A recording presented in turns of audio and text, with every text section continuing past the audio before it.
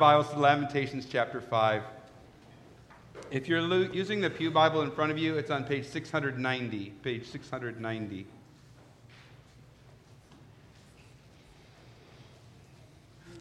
This is the fifth and final poem in the series of poems that commemorate the fall of Jerusalem. Would you stand for the reading of God's Word? Lamentations 5. Remember, O Yahweh, what has befallen us. Look and see our disgrace.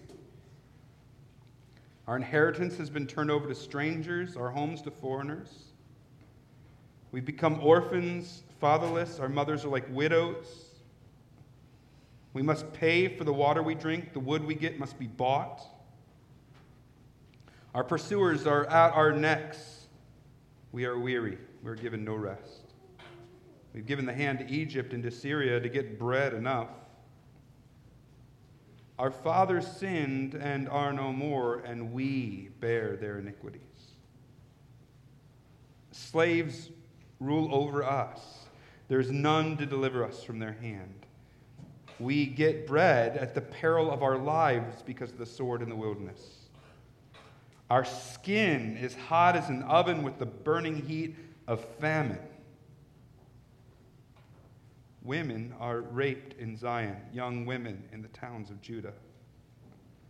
Princes are hung up by their hands. No respect is shown to the elders. Young men are compelled to grind at the mill, and boys stagger under loads of wood. The old men have left the city gate, the young men their music. The joy of our hearts has ceased. Our dancing has been turned to mourning. The crown has fallen from her head. Woe to us, for we have sinned. For this, our heart has become sick. For these things, our eyes have grown dim. For Mount Zion, which lies desolate, jackals prowl over it. But you, O Yahweh, reign forever. Your throne endures to all generations. Why do you forget us forever? Why do you forsake us for so many days? Restore us to yourself, O Yahweh, that we may be restored. Renew our days of old, unless you've utterly rejected us and you remain exceedingly angry with us. You can be seated as we pray.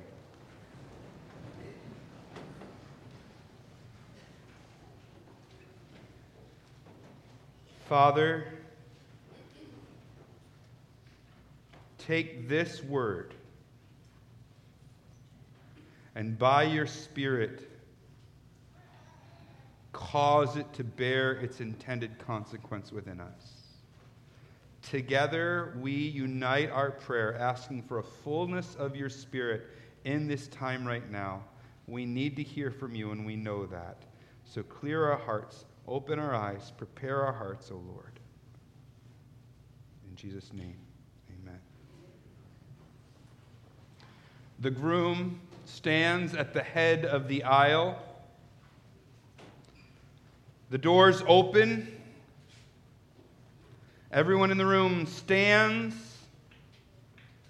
And the bride makes her first step down the aisle, arm in arm with her dad. She's radiant. But here's a little secret. Almost everyone in the room looks away from the bride, at least for a moment. Why do they do that? Because they love to steal a look at the groom. They want to see the way he looks at his bride when she walks down the aisle. The groom's gaze. Now, here's the thing about the groom's gaze. You could do a study. You could study the faces of dozens and dozens of grooms as the bride walks down the aisle and develop a list of characteristics that unite all of them. And then you could sit down with some future groom and go over just how to cock your head and just how to smile so and how to fix the gaze. But that would miss the whole point. The gaze is profound because of the love behind the gaze. What the groom needs isn't some technique. He needs that same deep, passionate love for his bride. That's an important distinction I want to keep in mind, and we're going to come back to it in a little bit. The groom doesn't need the how-to. He needs the passionate love for his bride. Today, from Lamentations 5, we're going to be learning how to pray from the depths of misery. How to pray from the depths of misery.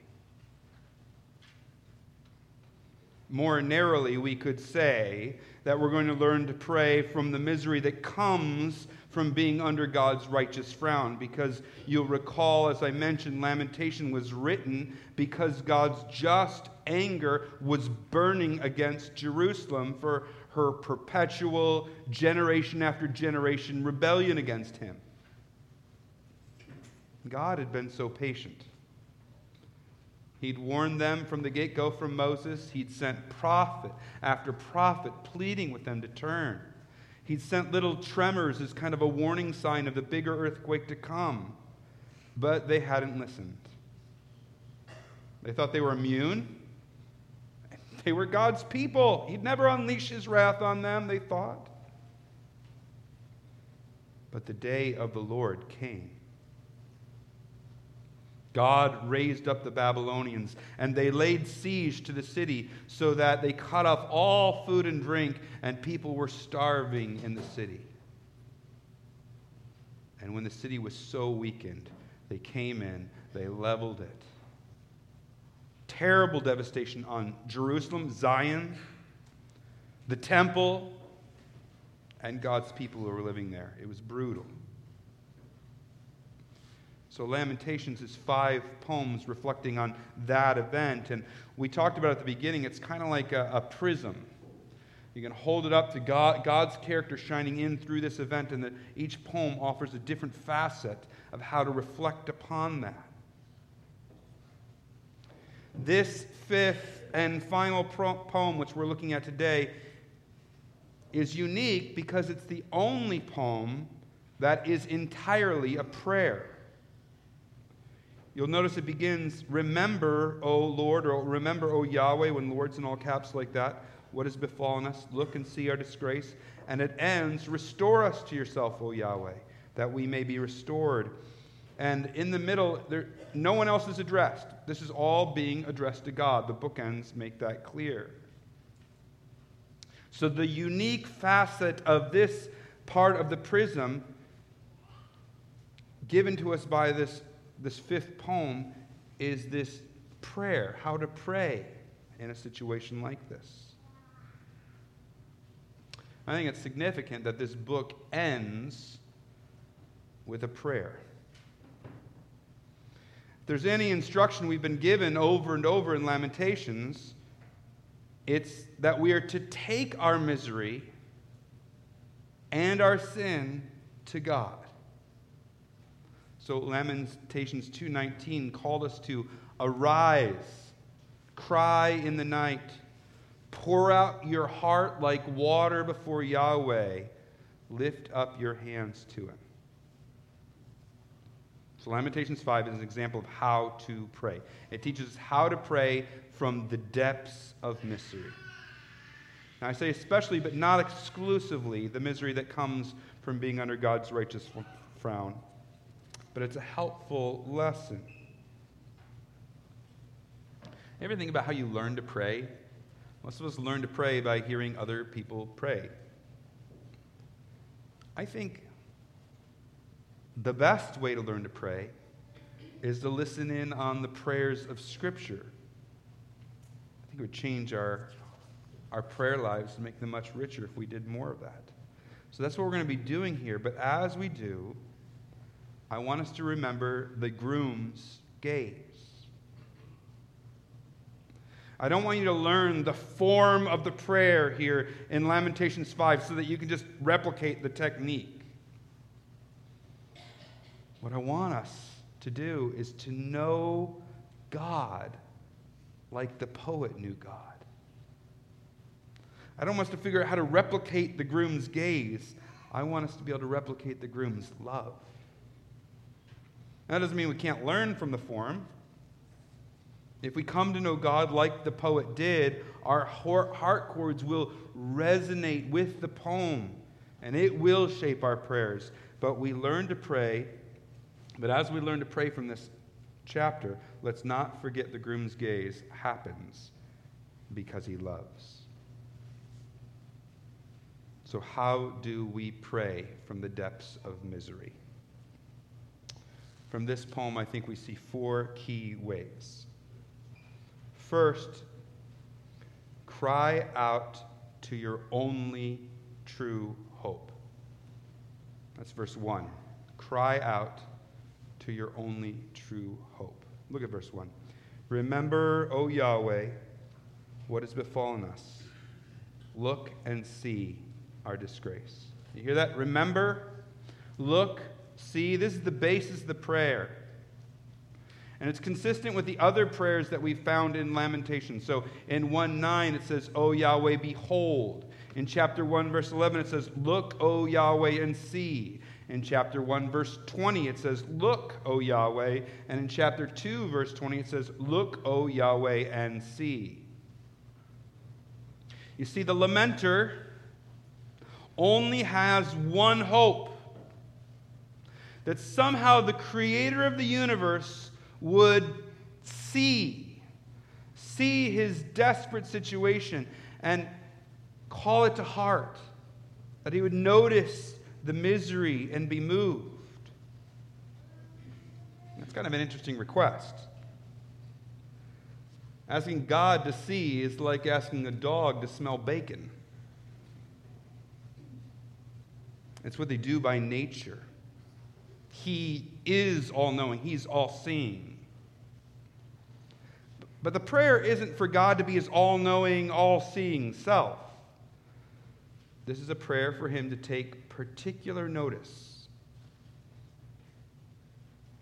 Now, this probably doesn't surprise anyone, but when I was a little kid, I would always want to be the one to speak in class. I wanted to answer every single question, sometimes more than once. And almost anything the teacher was covering, I had some question about it. But I was a good little kid, so I would raise my hand. I think I spent most of my time in school with my hand up. And the teacher would see me, and I would know the teacher had seen me, but for some strange reason, she wouldn't call on me. So you learn all sorts of techniques. Inch it just a little higher, right? Wave it a little bit. Wiggle around so that you're getting impatient. I was trying to get, it wasn't that the teacher didn't see, it was that I was trying to get the teacher to take particular notice and act accordingly. And that's a bit what this prayer is like. Of course, the difference is God actually wants us to pray like this, and we're not annoying him like I was probably annoying the teacher. But we're saying, God, I know you see, but I want you to act. I want you to take notice. Now, why is it that you would want Yahweh, God, to see? I mean, he's the one who brought this judgment. He's the one who raised up the Babylonians. You said he's like a lion set against you, that he shot his arrows against you. Why would you want him to see? It's only good that this God sees if he's a good God. When you're wounded on the battlefield, you don't go to the enemy snipers and be like, here I am, wounded, I'm hurting. But if you see your own medic, You say, "Here I am, wounded. Look, see." If the God whose just anger caused the destruction was a cruel and vindictive God, a God who indiscriminately ruins people's lives, who on his whims casts down thunderbolts, "I'm going to zap you, I'll zap you." If he was such a God, you wouldn't want him to look and see. You only say, "Look and see," to the one who you know will be moved with compassion by your misery, even if it is deserved. In chapter 3, verse 33, told us that Yahweh does not afflict from his heart. Chapter 3 told us that God abounds in steadfast love, that his mercies are new every morning. So even when God must, in his holy justice, smite, he is still one we can turn to. He is our hope in our misery. Sometimes it's good for us to pause and think a little bit. What is our hope? Where do we place our hope in misery when we're in a miserable situation? Where's your comfort? Now, I'm not talking theoretically. Probably most in this room theoretically would say, "It's God." I'm talking about in real life.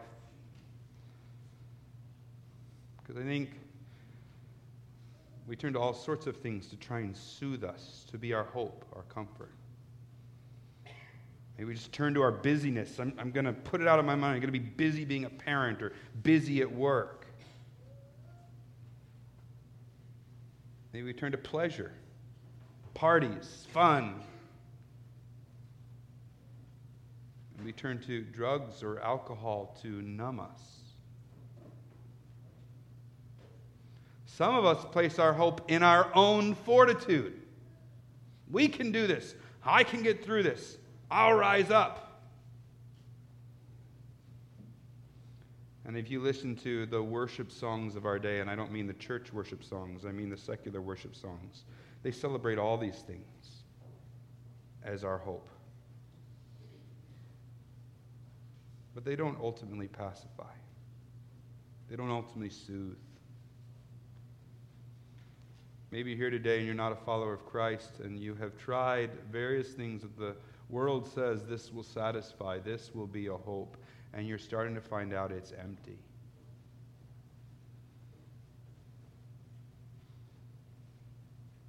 I want to put forward for you today that the God of the universe, if you knew his character like the poet did, like I do, like many in this room do, you would turn to him as your hope. Instead, we're like, "Remember, O self, look and see. Remember, O weed, look and see." It's empty. It's hollow. Those gods can't deliver. Only the God of the universe can save. Only he can deliver, so our cry must be to him. I know some in this room are in the depths of misery right now in this room. Maybe really big, maybe kind of small, but you're in the depths of misery. Listen. Go to God. We must go to God in our misery, and not just any God. Yahweh, the God who is rich in love, who is merciful. Plead with him to look and see. Raise your hand, say, "Look here, look here. See my desperate situation." Call your hardship to his mind.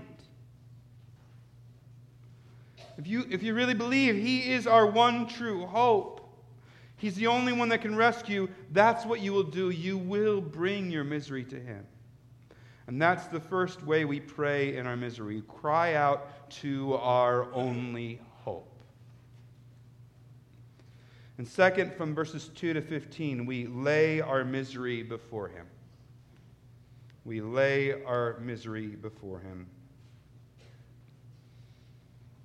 Let's say your normally resilient 7-year-old comes in from outside, reduced to a puddle of tears. You know they're not crocodile tears. This is heartbreak. What does a loving parent want to do in that situation?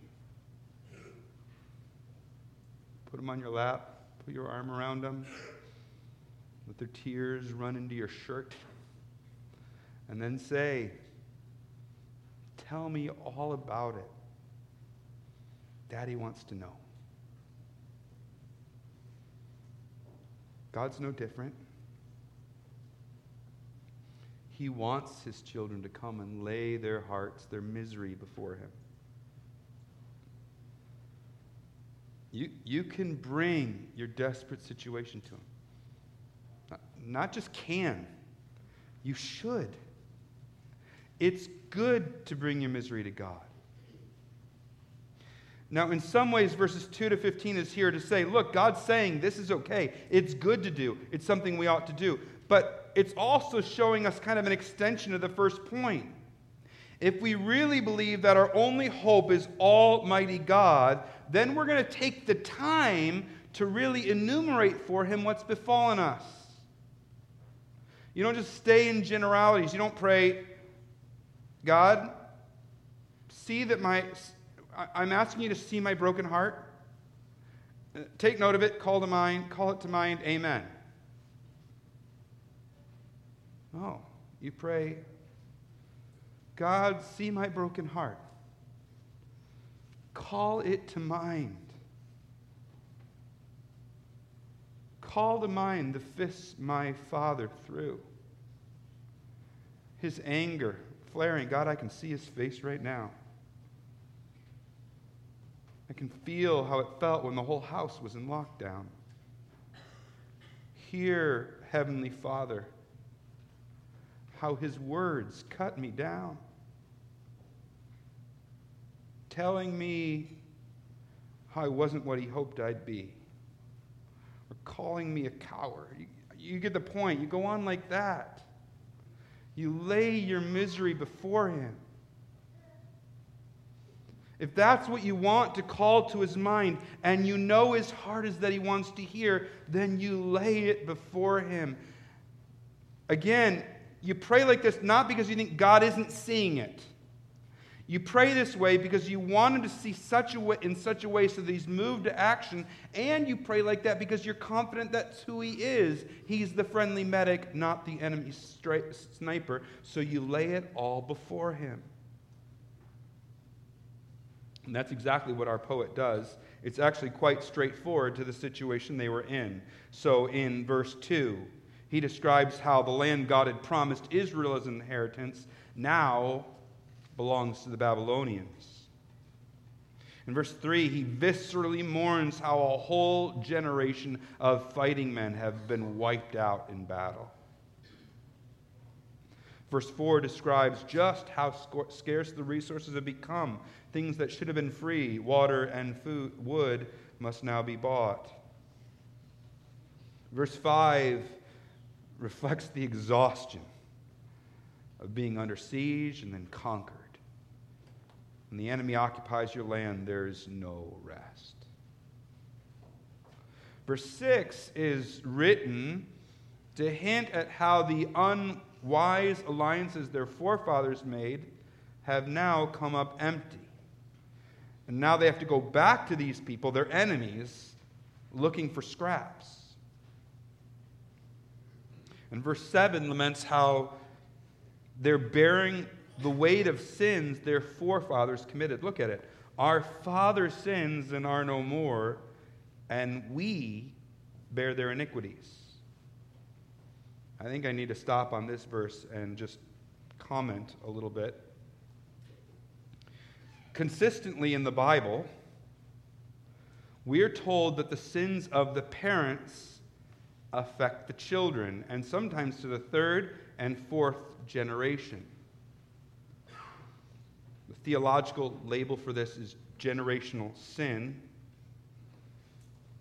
But you actually don't need to know the Bible to know it's true. We see it borne out empirically all the time. Cynical, complaining parents often raise cynical, complaining children. Addictions are often passed down. Children who come from divorced homes are more likely to get divorced. On and on it goes. And then kids swear, I don't want to grow up to be like my parents. And then they grow up to be like their parents. And when they don't, which is also often true, they still bear those wounds in other ways. So maybe the abused doesn't grow up to abuse, but there remains all sorts of emotional crud the child is left to deal with.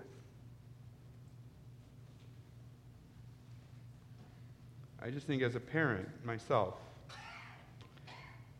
this is a truth in Scripture that can't be lost on us. The Bible, Jesus says that it would be better to have a millstone, a heavy millstone attached to your neck and be thrown into the sea than to cause one little one to stumble. And then the Bible tells us, parents, our sins don't just affect us.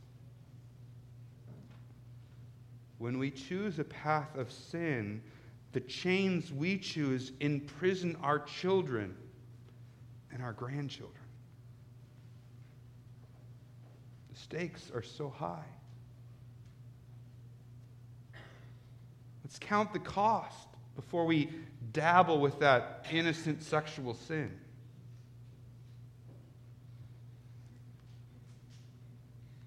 Before our I just need it to cope use of substances. Count the cost before we unleash our they deserved it anger. I mean, how important are these things to us? Our little vices. Are they important enough to us that we would embrace them at the cost of our children?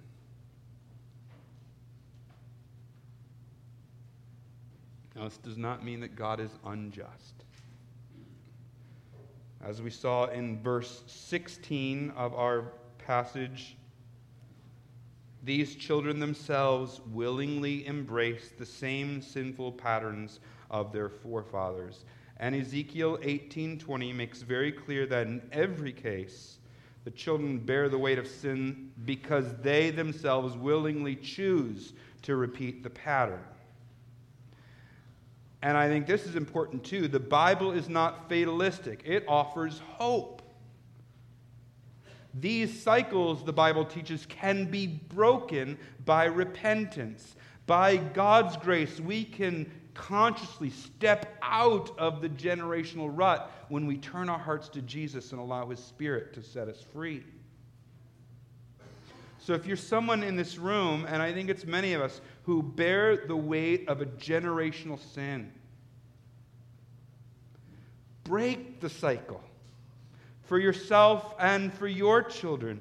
Cry out to God in repentance, wage war against the sin by the Spirit's power, and discover how God's grace can change what feels like your destiny. And I guess that there are parents in this room who hear this and grieve how your own sinful choices have affected your children. You know, if you're hearing this, it's not too late to repent. Confess your sins to your God and to your children. And then begin by God's grace modeling for them a life in Christ, following the path of life and wholeness. God may perhaps grant them mercy that they might repent and find that same life. I felt like I need to say that from verse 7 because it's a very packed verse. But the point here, of course, is just that the poet is bringing his misery to God. One of those is that his forefathers' sins have now been brought home to roost in his generation, and he's miserable. So he's laying it all before God, and he keeps right on going in verse 8. Babylonian slaves were the Israelites' masters. If slaves were considered the bottom class in that day, and they were, the Israelites were a class far below that. Verse 9 expresses that the sword of the Babylonians was so fierce when they were laying siege to the city and had the entire wilderness around Zion surrounded, that just to get food, they would have to risk their lives running into the wilderness where the sword was. And verse 10 likens their starvation to being baked in a hot oven. That's how terrible it was. Now he continues bringing his misery before God in verses 11 to 15, but here the poem takes a turn. He's still laying out his experience, but in this section it emphasizes how all people are affected. If you like to mark your Bibles, you can underline all the different types of people who are affected. Women are raped, including young women, verse 11. Princes and elders are tortured and disrespected. Verse 12. Young men are given the work of beasts, and even the children are put to work. Verse 13. The old men can no longer guide and lead the city, and the music of the city that the young men had provided is gone. Silent. No joy, no dancing from the young. Verses 14 and 15. So just, do you see how the poet prays in verses 2 to 15? Do you see how God is teaching us to pray? Just lay it all out. Enumerate your miseries. Don't talk to God in generalities. Get away somewhere. Go someplace. It might be your bedroom. It might be a place in nature. It might be a hotel room somewhere. I don't know. But find a place where you can go and just lay it all out to God. Mix your prayers with tears, but bring it to God's mind. Appeal to Him. Look, God, see, remember. This is my miserable condition. It is good. It is important to talk to our loving Father like this. He wants to hear. Our closing song today is a song where we sing like this to God. I introduced this song several years ago. It's an uncomfortable song to sing. It talks about how you can feel like a widow even in this day where Christ is in heaven. We do have His Spirit, but He hasn't returned yet. But it just gives voice to our misery. And we might not all feel that at one time. But it's important to be able to talk to God like this. This is what I'm going through. This is my misery.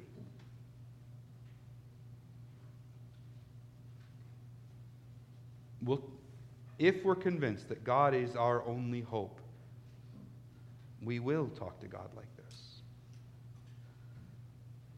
So we learn from this prayer that we should lay our misery before God. And that takes us to the third way we pray when we're miserable. You confess your sins. Verses 16 to 18. Confess your sins. Look at them. The crown has fallen from her head. Woe to us, for we have sinned. For this our heart has become sick. For these things our eyes have grown dim. For Mount Zion, which lies desolate, jackals prowl over it. We have a pattern in our home that we're trying to instill in our kids. We want to teach them that when you've done wrong, the path forward is to own up, to apologize, to go to the person and make it right. Now, a lot of times, they don't really mean it when they go and apologize. And though as a parent that doesn't exactly warm your heart, we're actually okay with it, though we're always encouraging it to be from the heart, because we trust that in time God is going to change their hearts to bring them in line with this pattern that we're establishing. I tell you that not because we've got it all figured out, but just because I don't want you to think of confess your sins like my kids think of apologizing. It's not some perfunctory thing we have to, okay, I have to confess to God my sins. I'll confess them, all right. When you hear this poem, and throughout Lamentations, what you hear is a genuine ownership of their condition. We are in this situation, the conviction is because of our sin. We deserve this. There's no sense of blaming God for some unjust situation. The poet realizes his position before a holy God. He doesn't stand over God judging him. He stands under God, aware that they deserve all that they've received.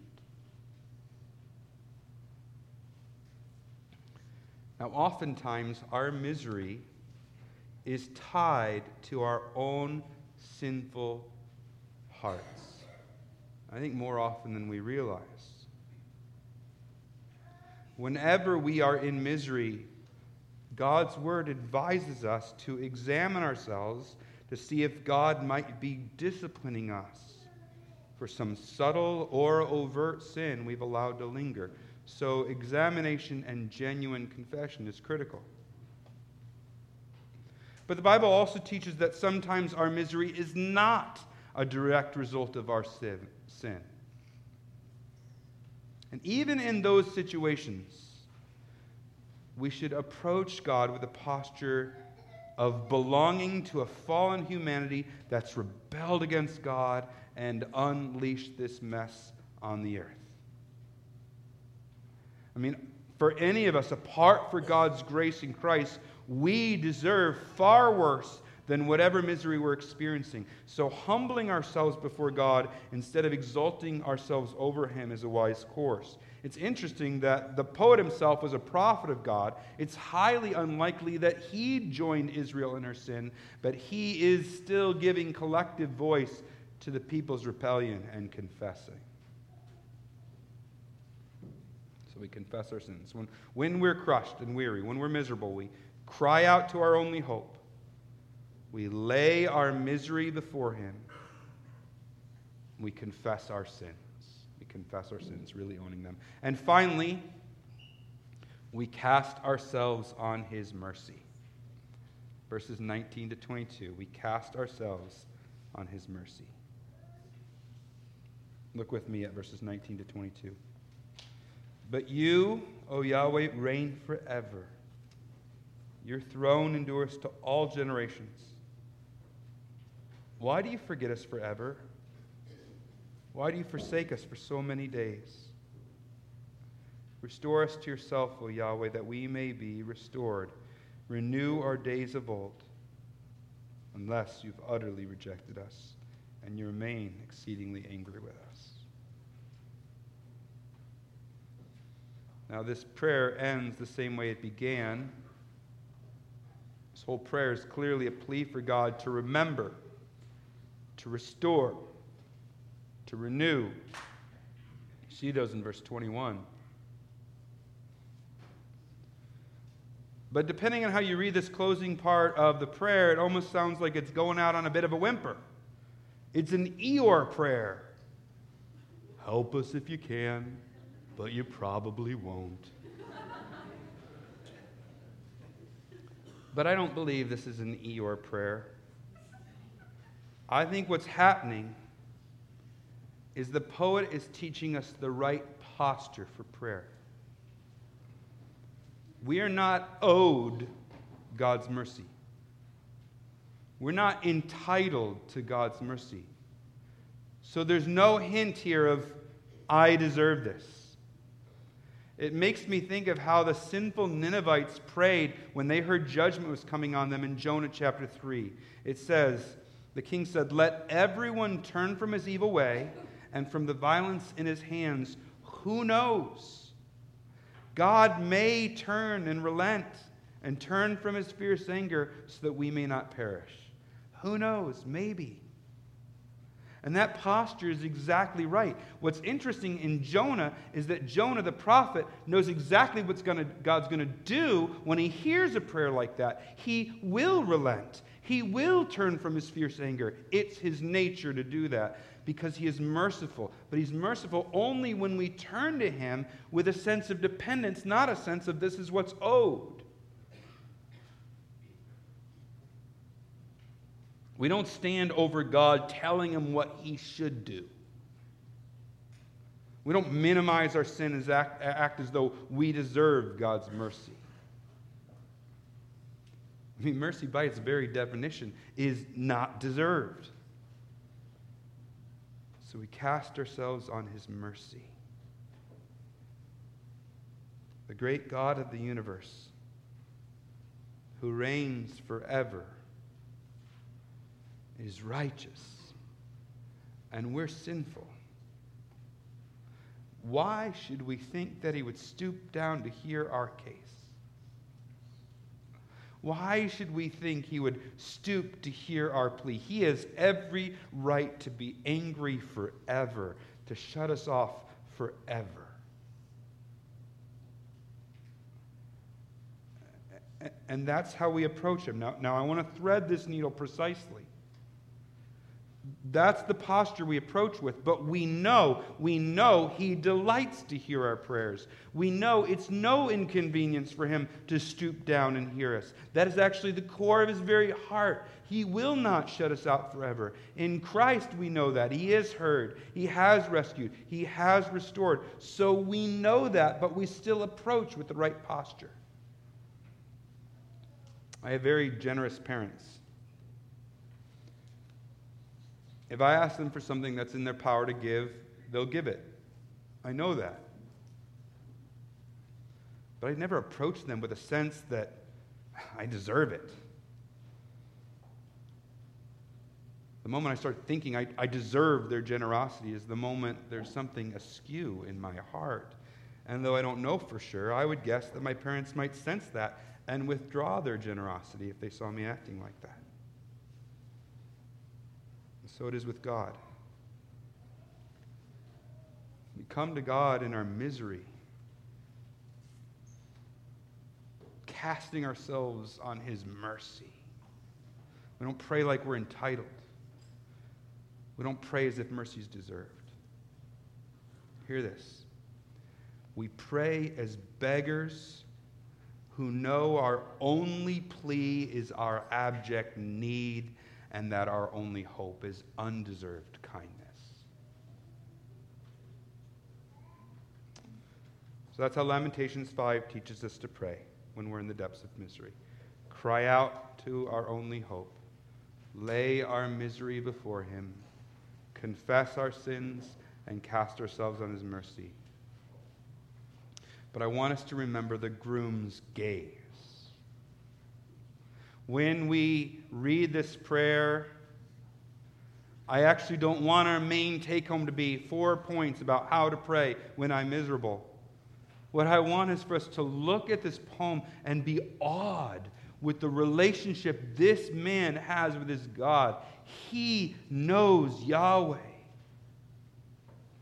Oh, to know God so well that when you are in such misery, you can talk to him like this too. That's what I want more than anything for us. From this whole series, that's what I want. I want us to know Yahweh, to know him as he really is. Some of you aren't in the depths of misery, but you need to press in and really know the God of Scripture as he reveals himself, the God of the universe who has rescued us in Christ. Because when you know him and like that, and then the fierce winds start howling, we'll have a profound confidence in the face of those winds. So like a kite in the face of wind, because it's tethered, we will be able to soar in our misery because we're tethered to the one true God whose mercies are new every morning, who is faithful, whose steadfast love never ceases. And it won't negate the terrible darkness that can pervade and even start to suffocate. You might feel at times like this God is a lion attacking you, like Rachel gave voice to. You might still feel his arrows are piercing your deepest part. You might feel like you're suffocating, but your knowledge of him will hold true even in the midst of such agony. And what emerges from that kind of situation is true lament, something we don't know how to do very well. You can cry out to him, laying it all before him, and you'll know he hears, and you'll know he cares, and you know he will act, not because you deserve it, but because he's a good God. God who did not spare his own son, but gave him up for us all. How will he not also graciously give us all things? To quote from Romans 8.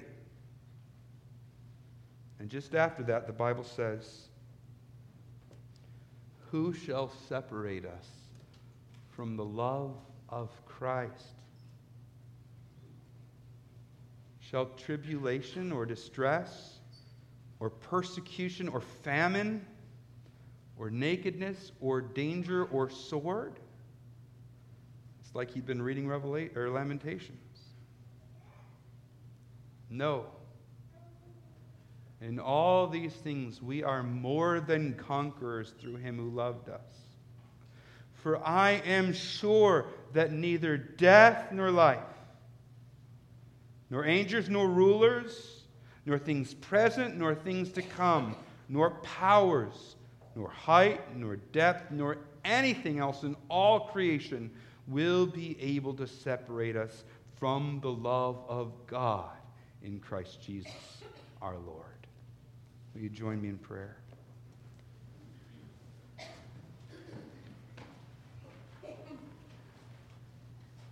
God, teach us how to pray in the depths of our misery. And even more profoundly, teach us to know you, so that we can pray like Lamentations 5 in the depths of our misery.